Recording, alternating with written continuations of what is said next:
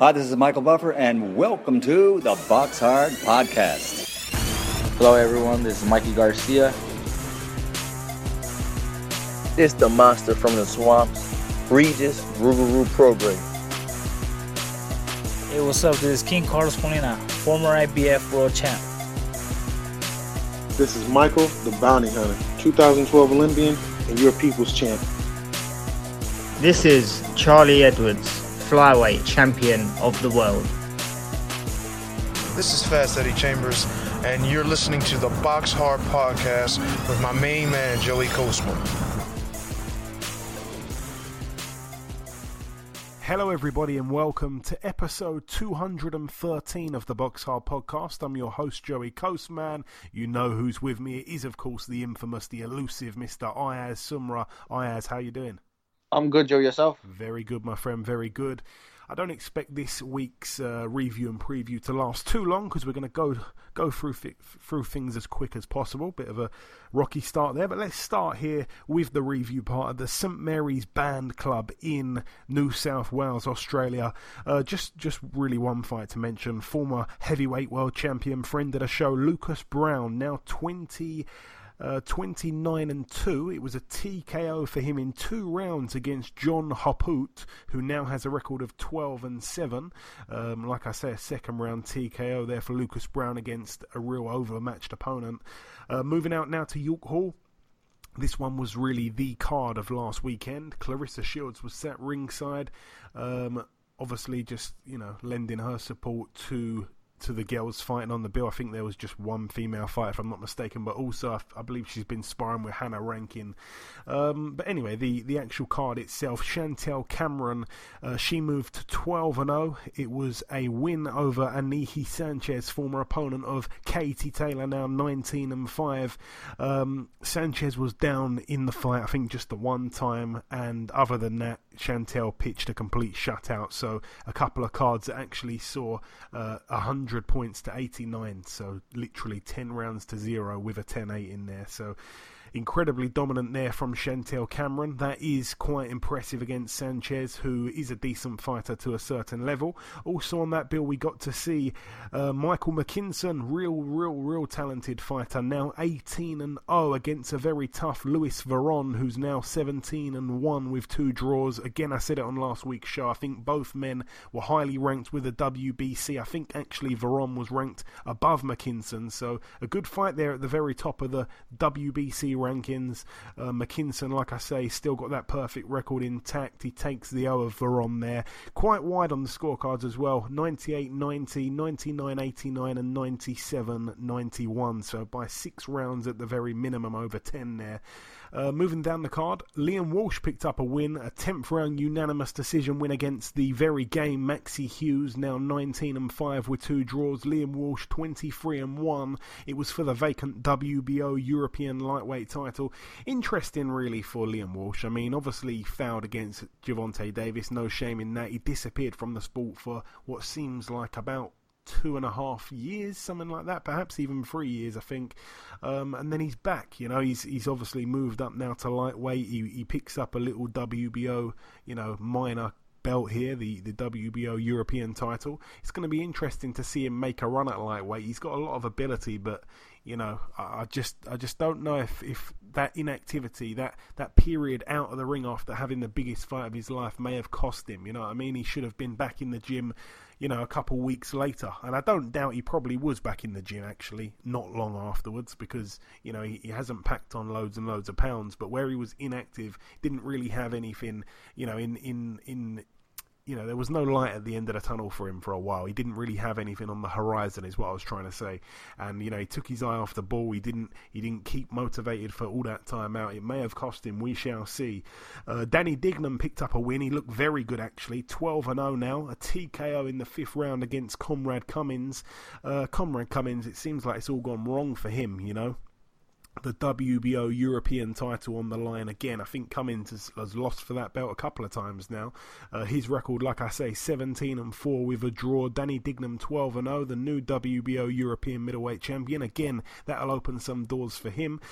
Daniel Egbenike now 6-0. He's the new Southern Area Super Lightweight Champion. He was able to beat Billy Allington over 10 rounds on points, 97-93, the scorecard from the referee Lee Cook.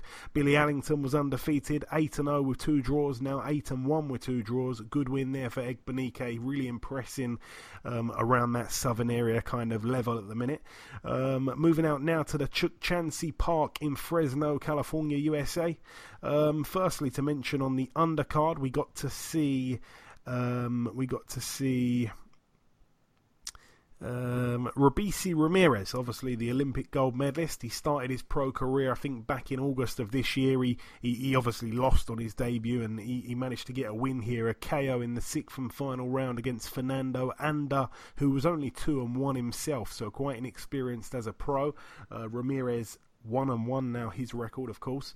Amir Imam picked up a KO in the 4th round against Marcos Mojica, who's now 16-5 with 2 draws. Amir Imam now 22-2.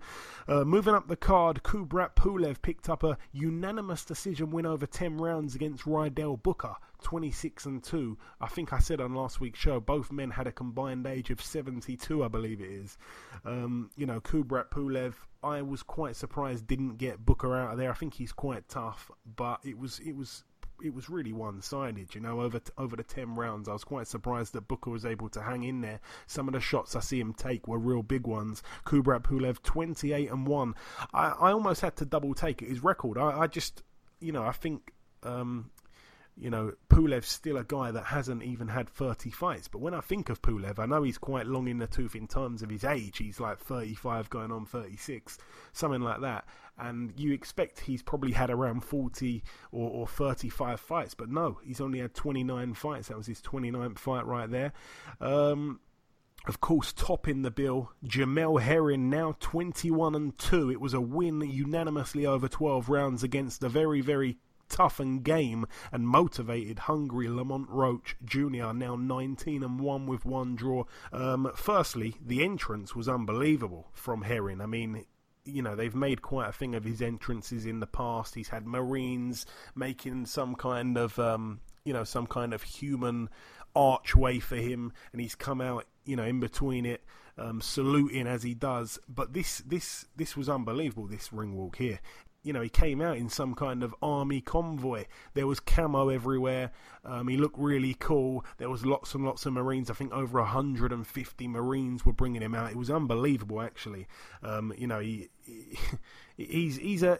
If I had to describe him in one word, Jamel Herring, word association game. If I had to describe him in one word, he's a hero. That's what he is. He's a role model. He's an inspiration.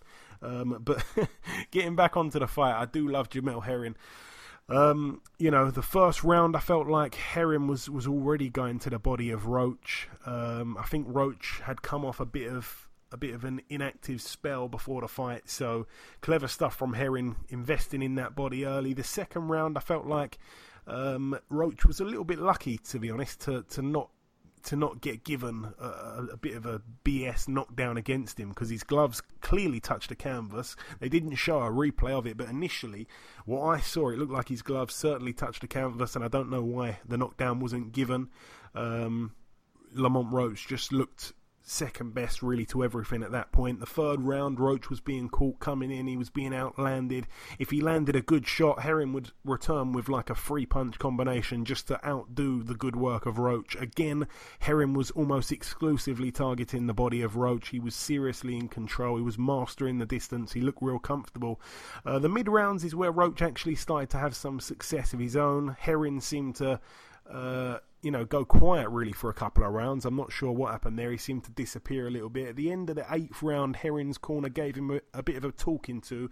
Bomac in the corner, I think it was, gave him a bit of a talking to, and he came out in that 9th round with a bit more energy. He knocked Roach down, but again, it was ruled a slip. For me, it was a clear knockdown. I think they showed a replay. I think some of the commentary were I think it was Andre Ward and Tim Bradley. They both disagreed with one another. I think one thought it was a knockdown, one didn't. I actually thought it was a knockdown. In the 11th round, Roach actually landed a brilliant shot. It was a right hook, and it made Herring's legs do a serious dance. I mean, luckily for Herring, there was only about 5 seconds left in the round. He held on, but it was quite scary going into that 12th round. And when he came out in the 12th round, Herring, he pretty much just had to survive, and he did more than survived. You know, it was a decent round. I felt like he probably might have even edged it, actually. But yeah, not the best round of the fight, that 12th round. Both men were quite tired, especially Herring. And yeah, on the actual scorecards, I felt like 2 of them were quite wide. I think 2 of the judges had it to Herring by 6, and the other judge had it to Herring by 2. That was more like my card.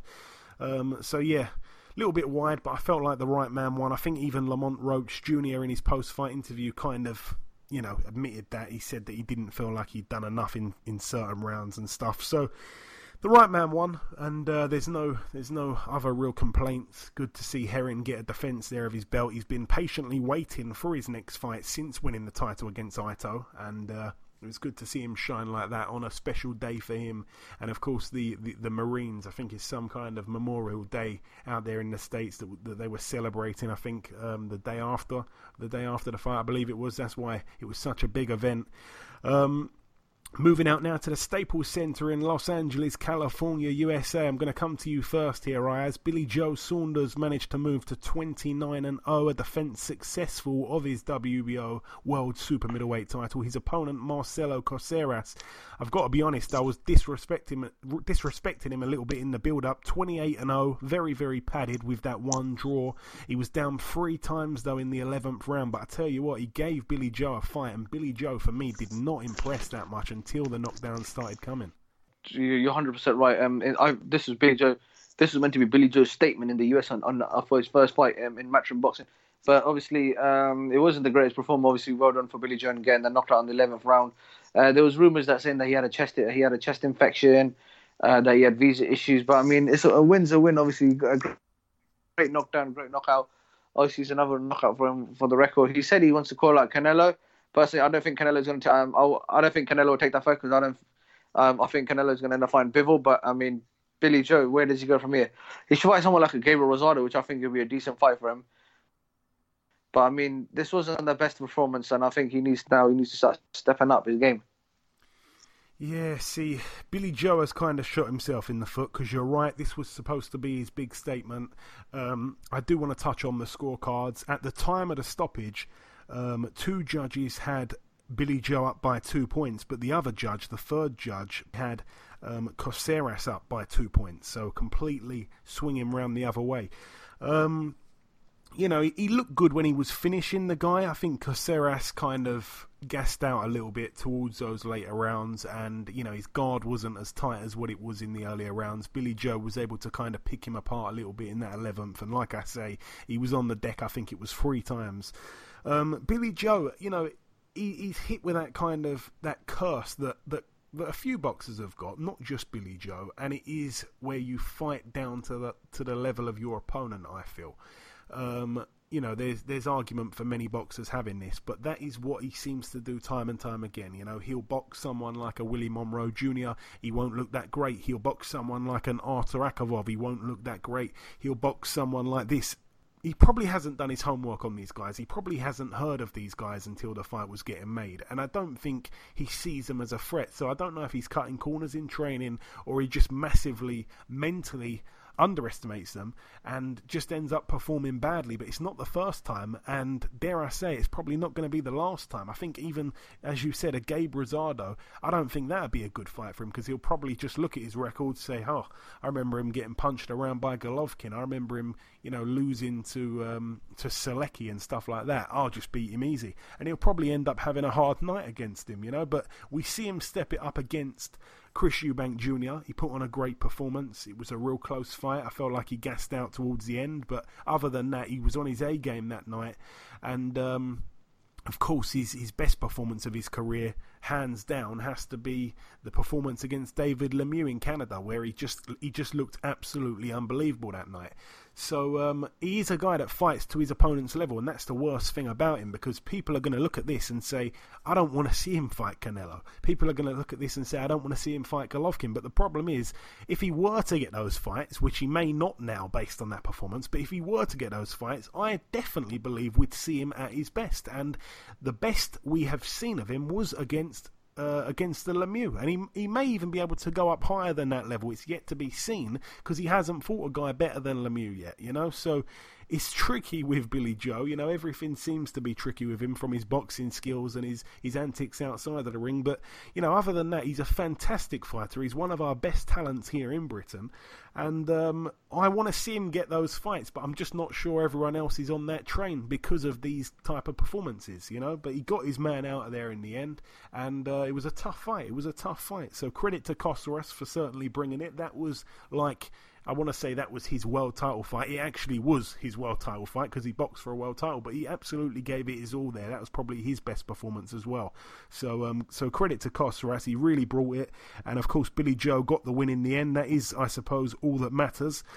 Also on that card, Diego Pacheco, a young prospect. I've been trying to get on the show. I'm not quite sure what's going on. I think we need to get some of the Twitter listeners or the podcast listeners that have a Twitter account to try and keep attacking Diego Pacheco. Tell him to get on the show. He's now 7-0, a KO for him in the 4th round against Aaron Kasper. Kasper was down in the 1st round, and I think he was down twice in the 4th, if I'm not mistaken. By the way, moving off of Diego Pacheco in particular, if you are listening to me right now and there's anyone in world boxing that you want to get on the podcast, tweet them and just say, I'd like to see you on at the Box Hard Podcast or whatever, and we'll be happy pretty much to get anyone on. You know, we're going to try and look at a few other types of levels of guys, because I feel like we've kind of been headhunting world champions this year. I mean, when you actually look at it, we've almost had a world champion or a world title challenger on every single show since the turn of 2019, which is crazy because we're now coming to the end, and we've been pushing out all these big, you know, whether it's big name fighters or big achievement fighters, at least every single week almost. So we do want to look at guys like Diego Pacheco, guys on the come up. We've had Teofimo Lopez on. It'd be great to get someone like a Virgil Ortiz on. These type of guys, we need to annoy them with tweets, so please help us out with that. Obviously the main event, KSI, no, we don't go there at all. Let's talk about Devin Haney, now 24-0. It was a defense of his WBC World Lightweight title. Obviously, it was his first legitimate world title fight. He was able to beat Alfredo Santiago, who was undefeated going in, but he's now 12-1. Even though Devin Haney pitched a complete shutout, you know, a lot of people weren't really impressed. I was kind of zoning in and out of the fight. I wasn't really scoring it. He just seemed to be in control the whole time. He didn't really step on the gas when he probably could have. And, you know, some people will criticise that. I understand the game. I'm not going to get too critical with him. I think he's a phenomenal fighter, and when he really does need to go through the gears, he will. So we'll give him a pass on that one. Again, he's now a legitimate world champion. He was elevated, but he's now had the fight. There was probably a few, you know, butterflies and stuff like that for the occasion, perhaps on a big card like that. Whether you like it or not, there was millions and millions of eyes on the fights there. Also on that bill, Nikita Ababi managed to get a win. His opponent Jonathan Batista was actually disqualified in the very first round. I think he hit Ababi after the bell, if I'm not mistaken. So Ababi now 8-0. But that is everything for the review part of the show. We've tried to go through it as quick as possible. Just before we wrap up part 1, the same as always, it's now time to welcome our very first guest. Ladies and gentlemen, please welcome the undefeated WBO number 6 ranked super featherweight in the world. It is, of course, Mr. Archie Sharp. Arch, welcome back on the show. Thanks for having me back on, mate. Thank you. Always a pleasure. So, Arch, we last spoke back in September, not too long ago. It was fight week for your upcoming fight at the time against Declan Geraghty at the Royal Albert Hall. Let's start with that fight. I mean, what did you make of your performance, and talk me through that devastating knockdown blow that you landed to get the fight waved off in the end? Yeah. So obviously, when they announced I was fighting Declan Geraghty, I had in my head I was going to stop this fella. He's a southpaw anyway, so left hook, right hand, or to the body. Do you know what I mean? My left hook was the main shot we was working on through that camp. And I think the first couple of rounds I stood off him a little bit too much, and I was obviously a couple of rounds down.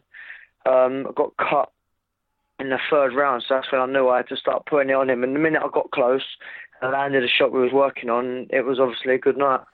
It definitely was. I mean, a lot of people talking about it as potentially one of the knockout of the year candidates.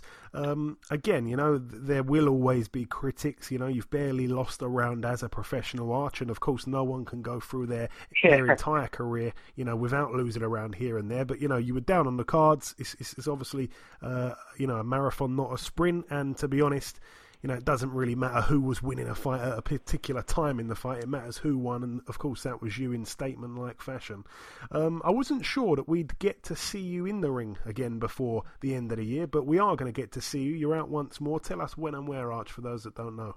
Yeah, so I'm boxing back on the 21st of December, and that is at the Copper Box Arena. Daniel Dubois is headlining the show. I'll be defending my belt for the third time. And also Tommy Fury, the Love Island winner, is also being on the show. They didn't win it, did they? They were close, card. weren't they? I think they come second, wasn't it? Didn't they come second? Oh, was it the second? Yeah, second. To be honest with you, the final of that, I watched all the way through, and in the final, I was in Spain, so I didn't even see it. But yeah, the Amber won it, didn't she? Yes. Well, anyway, the second winners, Tommy and Molly. But yeah, Tommy's also on the show. Daniel Dubois and myself, and then a few other good fighters will also be on the show as well. Yeah, I remember now. We had quite a few chats. We were ringing each other up talking about the Love Island, weren't we? Sad to say. You're just as bad as me. You are, yeah.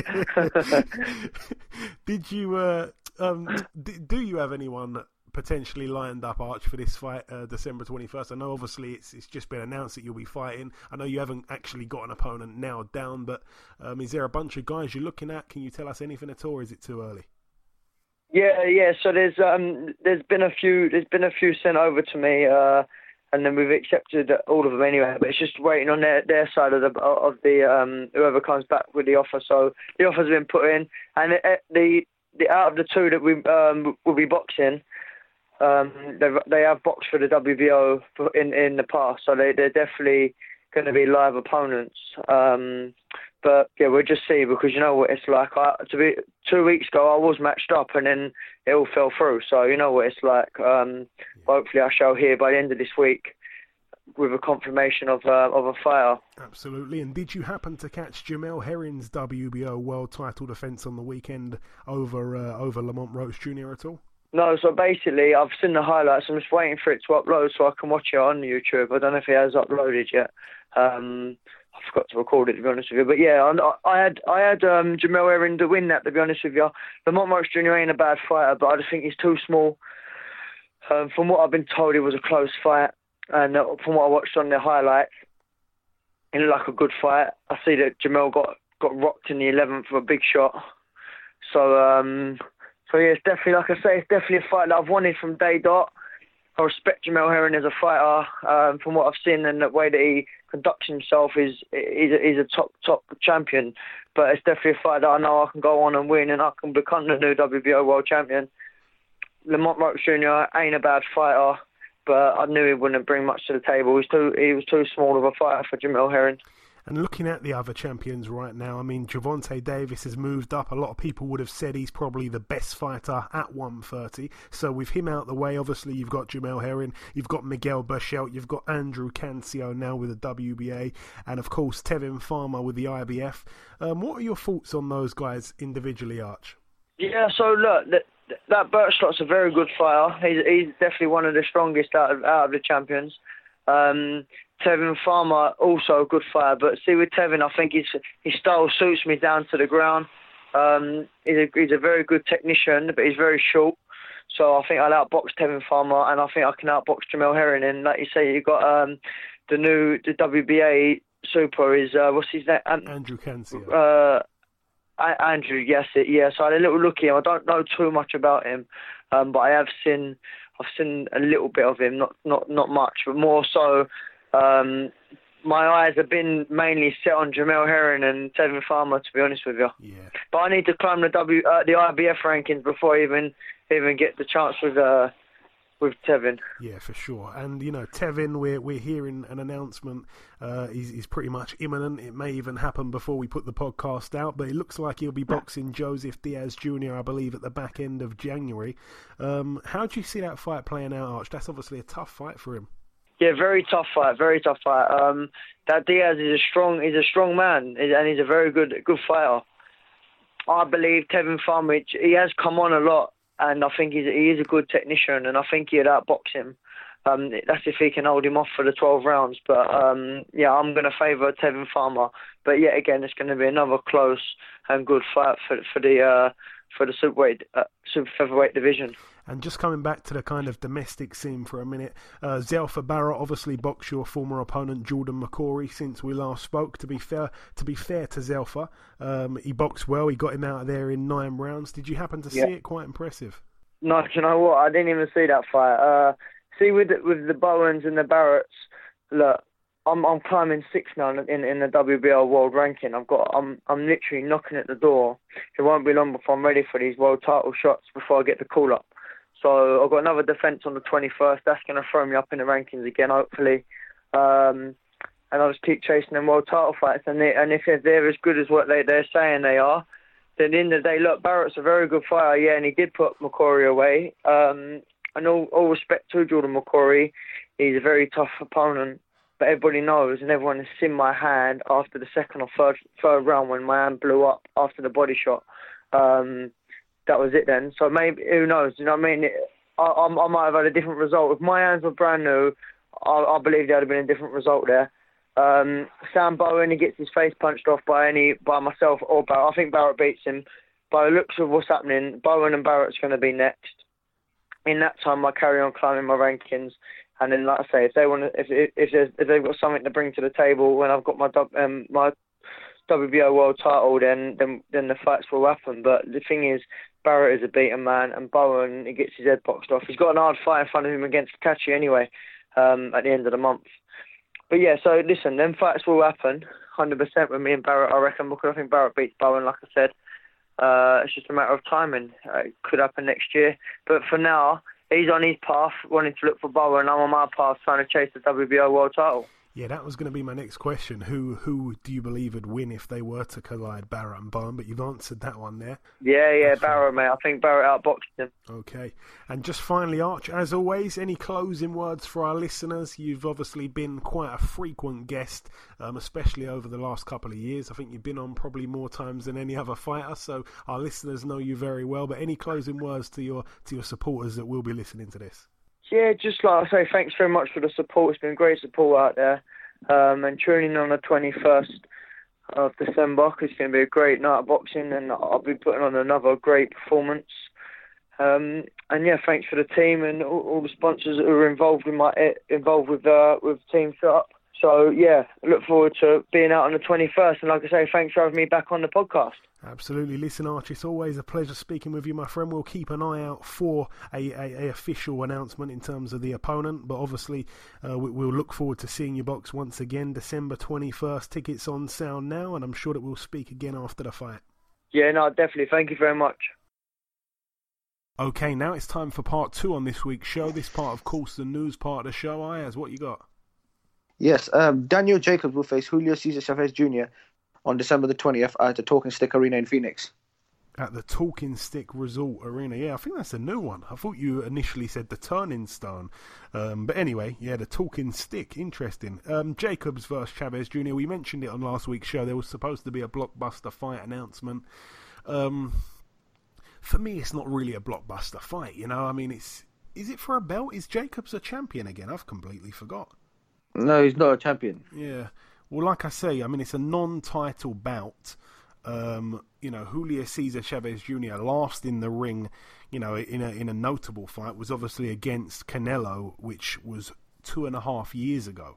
You know, so he's had the one fight since, and it was a first-round knockout earlier this year. You know, so I've got no idea why that fight's happening. I think it's really a bit of a cash grab probably for Jacobs. I'm guessing people want to tune in to see Julio Cesar Chavez Jr. But it's an easy fight for him, I think. I think he wins it easy. It probably does go points because, you know, as critical as people are over Chavez Jr., the one thing is he's a tough guy. You know, he stood in there against Canelo and showed how tough he was. And yeah, he's a tough guy. I think he will hang in there, you know, over the distance. But yeah, not a fight I'm looking forward to, and for me, definitely not a blockbuster fight. Yep. Okay. And finally, Richard Riakpo will face Jack Macy, also on the undercard with Fabio Wardley, Charles Frankham, Shannon Courtney, and Luther Clay will face Kiewit. Yeah, that one to take place at the York Hall on December 19th. I think that's is that a Friday night or something like that? I think it is. Or it might be a Thursday night. We'd have to double check that one. But anyway, yeah, Fabio Wardley takes on Simon Vallily. That's a brilliant fight, by the way.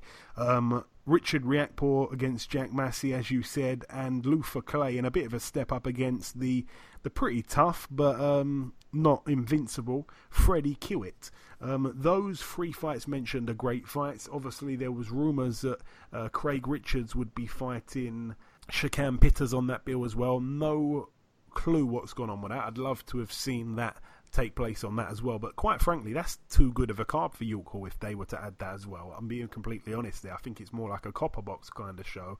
I'll find out from Craig Richards what's going on with that, what's the latest with that. Hopefully there'll be an update at the end of the show. I'll try and ask him and get back to you guys, but it doesn't look like he's going to be on that one. And no, it's a great night of boxing. I think the tickets are probably going to be quite cheap, if I'm not mistaken, because it's right by Christmas. I think tickets start at £40 and they go up to $130 at the very best. So yeah, not a bad night of boxing there actually for quite cheap.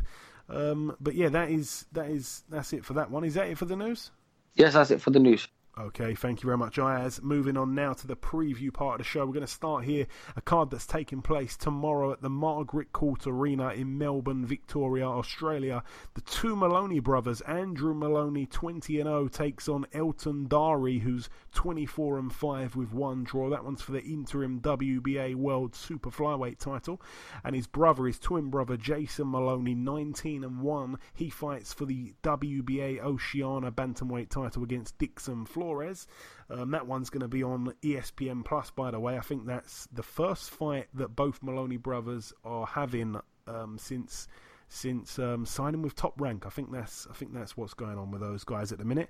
Moving out now to the Olympia in Liverpool, Merseyside, United Kingdom. This one is taking place again tomorrow. It's one of those weird cards that happens in the north. With quite a star-studded kind of lineup against opponents that don't really stand a chance.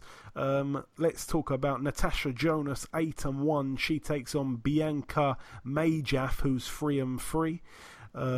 She's a Hungarian, 25 years of age. Also on that bill we have Terry Flanagan, former world champion, 35-2. He takes on Jairo Duran, who's 14-6.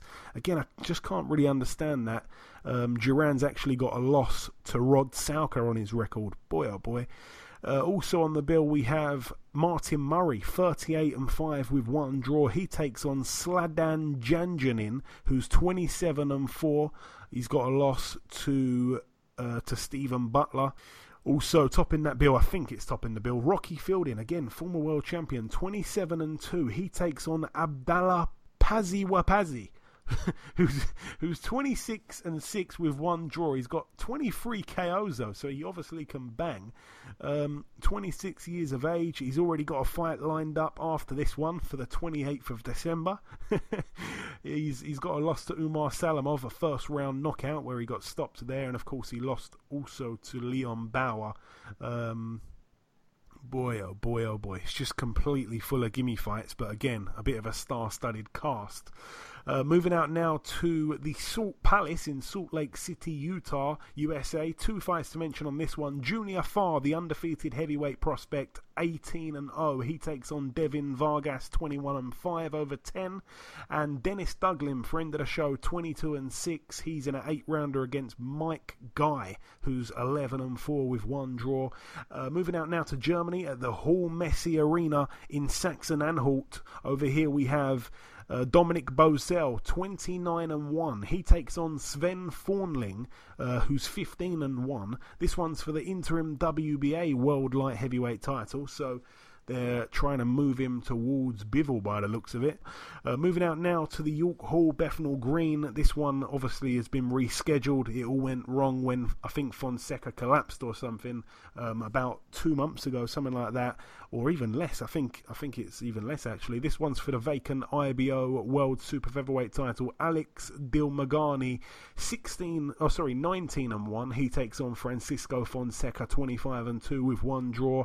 John Joe Nevin, 13-0, takes on Freddie Fonseca, 27-4 with one draw. That one's for the vacant WBA International Super Featherweight title. Mick Hennessy Jr. gets out on that one as well, 2-0 with one draw, no opponent just yet. That's a 4-rounder there. Moving out now to the Emirates Arena in Glasgow, Scotland. We have over here Lee McGregor, 7-0. He fights for the Commonwealth and British bantamweight titles against Yukashir Farouk. Cash Farouk, they call him. Very good fighter, 13-0. That one for me, arguably fight of the weekend. That is an excellent fight. I think there's been a bit of talk between them for a while, and the fight is finally on. Also on that bill, by the way, not to go unnoticed, Kieran Smith's in a 10-rounder against Vincenzo Bevilacqua. That one is for the WBC International Silver Super Welterweight title. Bevilacqua, 16-0. Moving out now to the final bill, though. It takes place at La Fontaine Bleu in Maryland, USA. Friend of the show, Hassim Rahman Jr., if anyone saw his pound-for-pound top 10 list the other week, he got a bit of stick for that. But anyway, 8-0 as a professional, a 4-rounder here against Lance Gulch, who's 8-11 with 3 draws. And also on the bill, one to look out for in the future, Lorenzo Simpson, 5-0, known as, I think they call him the Big Truck. I think is he the Truck? I think he's not the Big Truck, he's just the Truck. I don't think he's too big of a man. But anyway, he's in a 6-rounder against Delvicio Savage, who's 3-4 with one draw. And that is everything for the preview part of the show. Just before we wrap up everything, the same as always, it's now time to welcome our second and final guest on this week's show.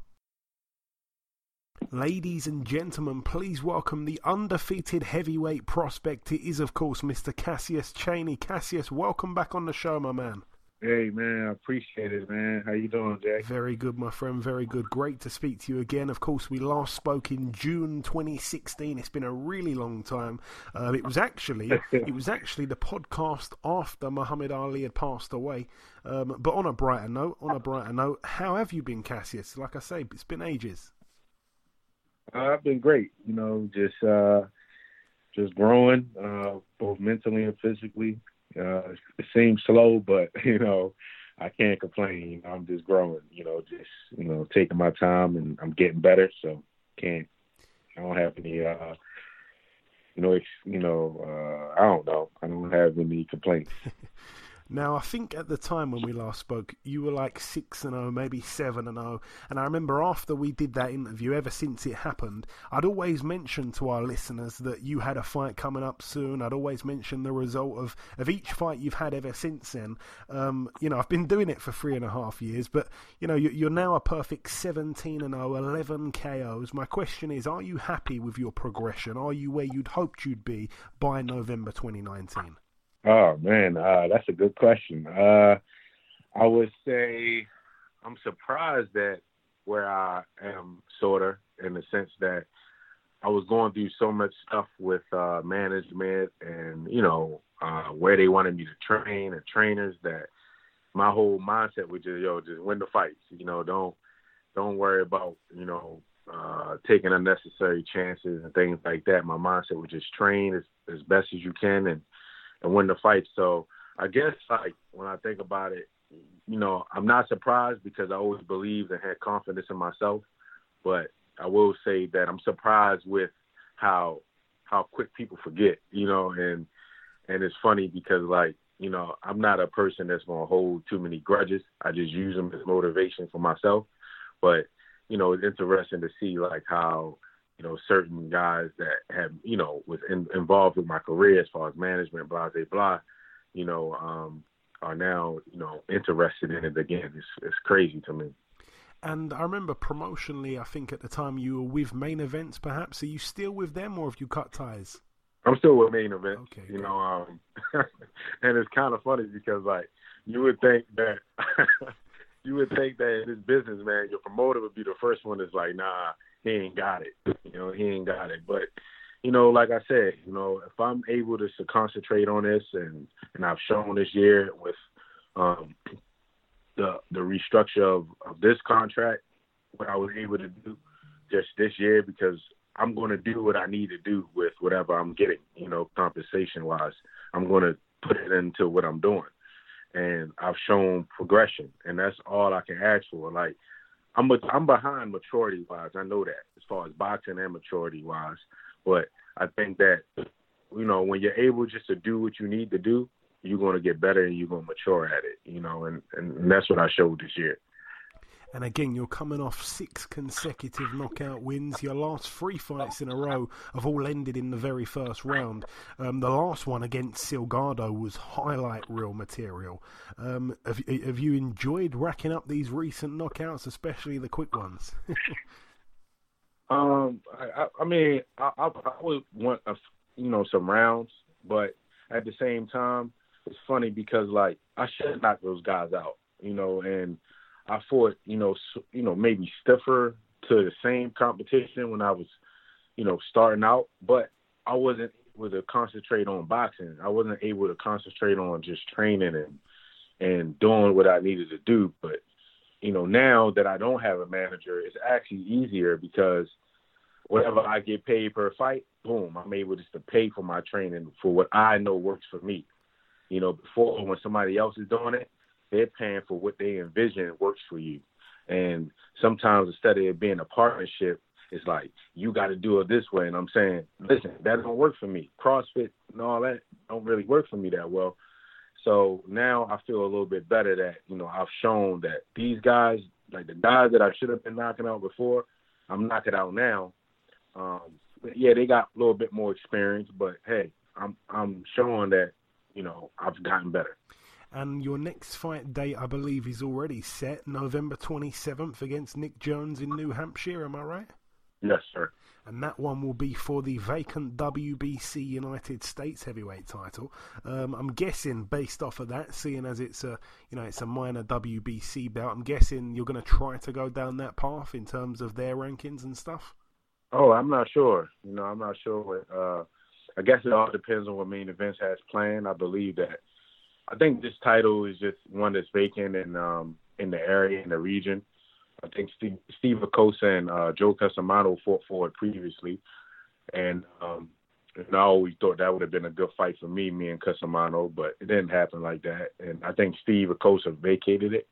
So I just think it's something just, for me to get my feet wet, and it would be a good look for me if I could just, put on a good performance and win and then come back and, hopefully start to, defend it in Connecticut at Mohegan Sun or in Baltimore, wherever. And again, your opponent for this fight, Nick Jones, a record of 7-2, 7 wins in a row until running into his last couple of defeats that happened consecutively. The first one to Efe Ajagba, a fighter that seems like he's going to have a brilliant future in the sport. And then, of course, to Rodney Hernandez, who a lot of people would say is quite a few levels down from Ajagba. I'm guessing, you want to have a bright future in the sport. You probably place yourself around about the kind of same level as Ajagba at the minute, perhaps even higher. So I'm guessing you want to do a similar job to what Ajagba did and get this guy out of there early.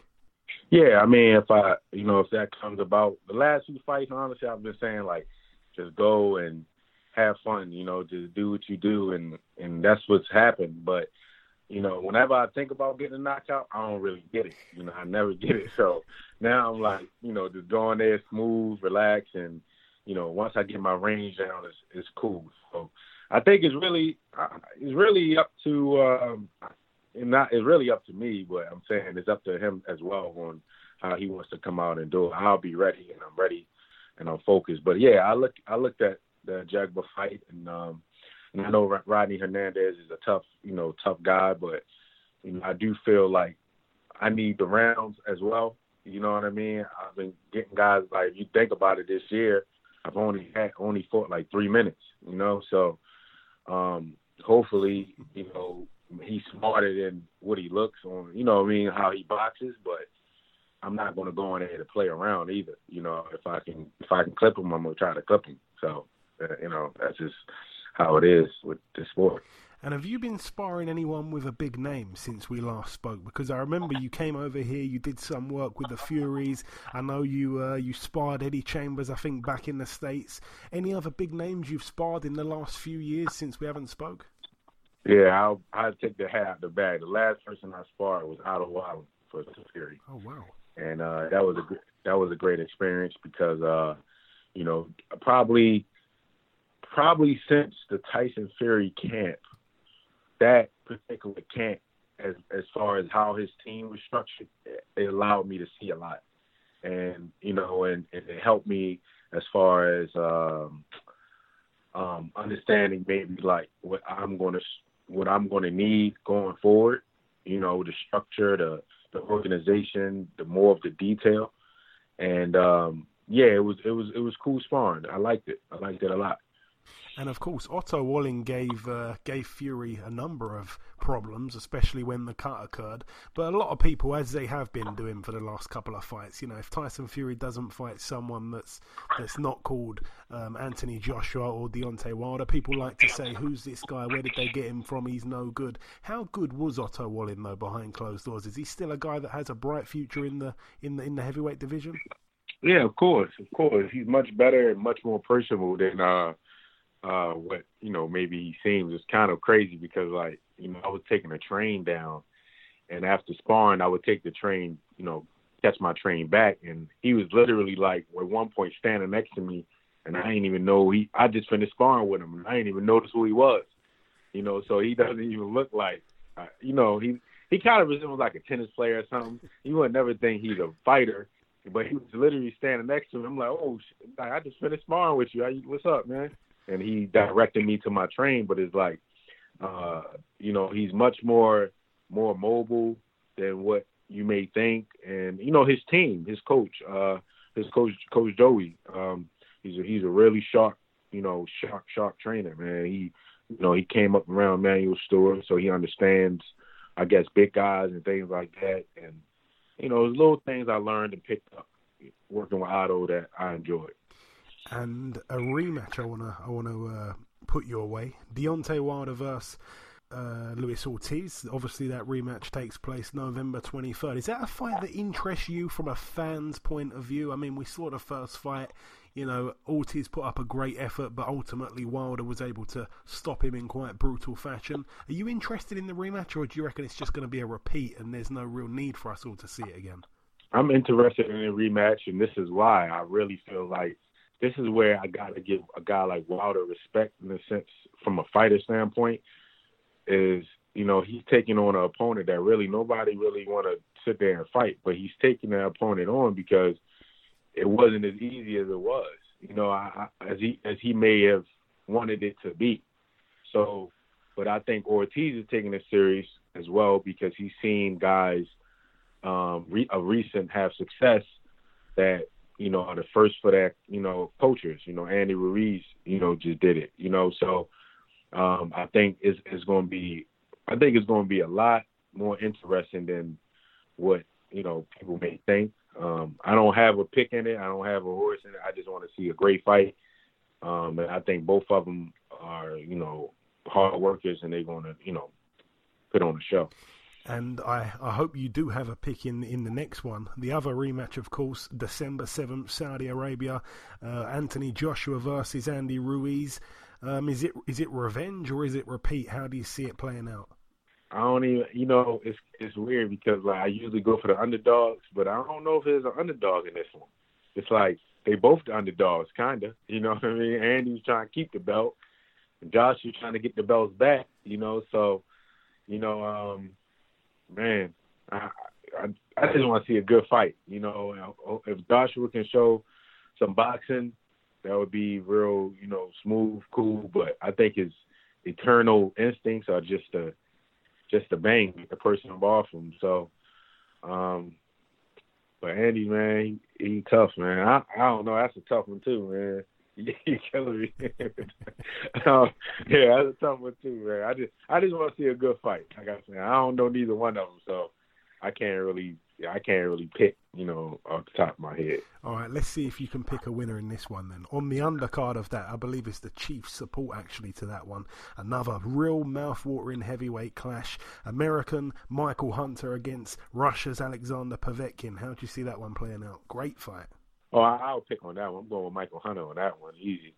Not easy that I think it's going to be easy, but I think Povetkin, since he's been fighting clean, has shown signs of, he's not as naturally, I'm not going to say gifted, but he's not as naturally powerful, like just strong like he was when he was like getting through like with the juicing and stuff. But I think Michael Hunter is a really good boxer. He's showing that. If you're not athletic and can get to him and get out, he's going to give you problems. So I got Michael Hunter by decision, and I won't be surprised if it's by a knockout, but I do got him by decision. And I want to ask you, because this intrigues me now from what you've said about these heavyweights. Who do you believe are the top 5 best heavyweights in the heavyweight division from 1 to 5, if you have a top 5? My top 5 would be me, but nobody knows it yet. I'm serious. Wilder. Oh man, Fury or Ruiz. Dang man, that's a tough one. Wilder. After me, Joshua, Eddie Ruiz, Fury, and I gotta say Dillian White. I think Dillian White's in there. Okay. I think Dillian White. And I got Dillian White.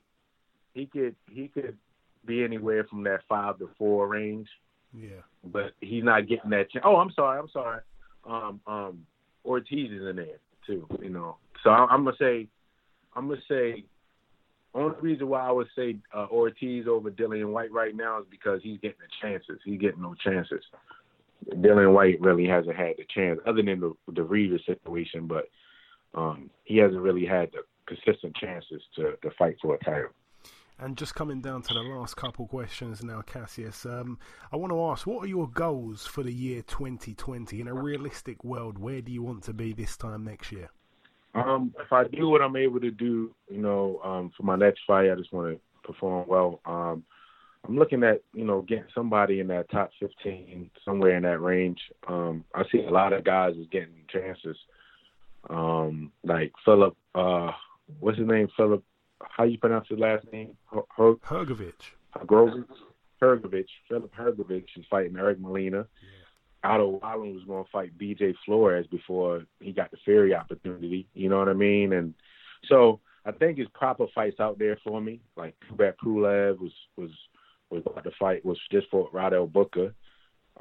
Franklin fought Jerry Forrest. So it's proper fights, that make sense, that help me. But I would like to start headlining in Connecticut and, just getting some fights under that main event situation because it's just a different lights, a different timing. I want to start getting those main events, done. So I just, I want to, just get better. I want to fight. That's the reason why I'm in it. You know what I mean? So I think 2020 is going to be a real good year. Yeah. Absolutely, I certainly hope so.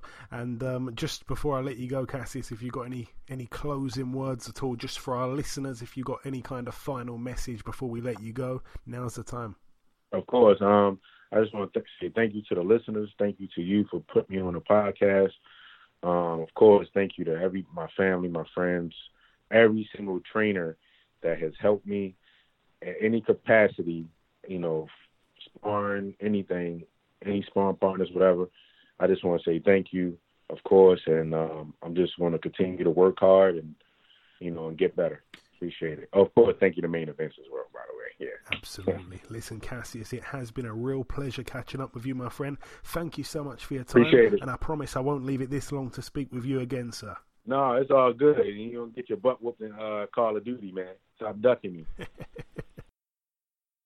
Okay, and this wraps up episode 213 of the Box Hard Podcast. I've been your host, Joey Coastman. Ayaz Sumra has been Ayaz Sumra. A massive thank you to our two guests on this week's show, the undefeated super featherweight prospect Archie Sharp and the undefeated heavyweight prospect Mr. Cassius Chaney. Both men, of course, having their fights over the next few weeks, really. Both men, we wish the best of luck, and both men, of course, have real bright futures in the sport. A massive thank you to all of you guys once again, as always, for listening to this week's podcast and all the others. I did get to speak to Craig Richards just briefly. He tells me that the fight with him and Shakan Pitters is still in the negotiation phase. He didn't say for when or where, but again, I'm guessing it won't be on that December card. But that's about everything from myself and Ayaz. Remember to tell a friend to tell a friend. Please leave us a review on iTunes if you do have the time. I cannot tell you how much those reviews mean to us. Enjoy your weekends, people, and we hope to see you all again next week.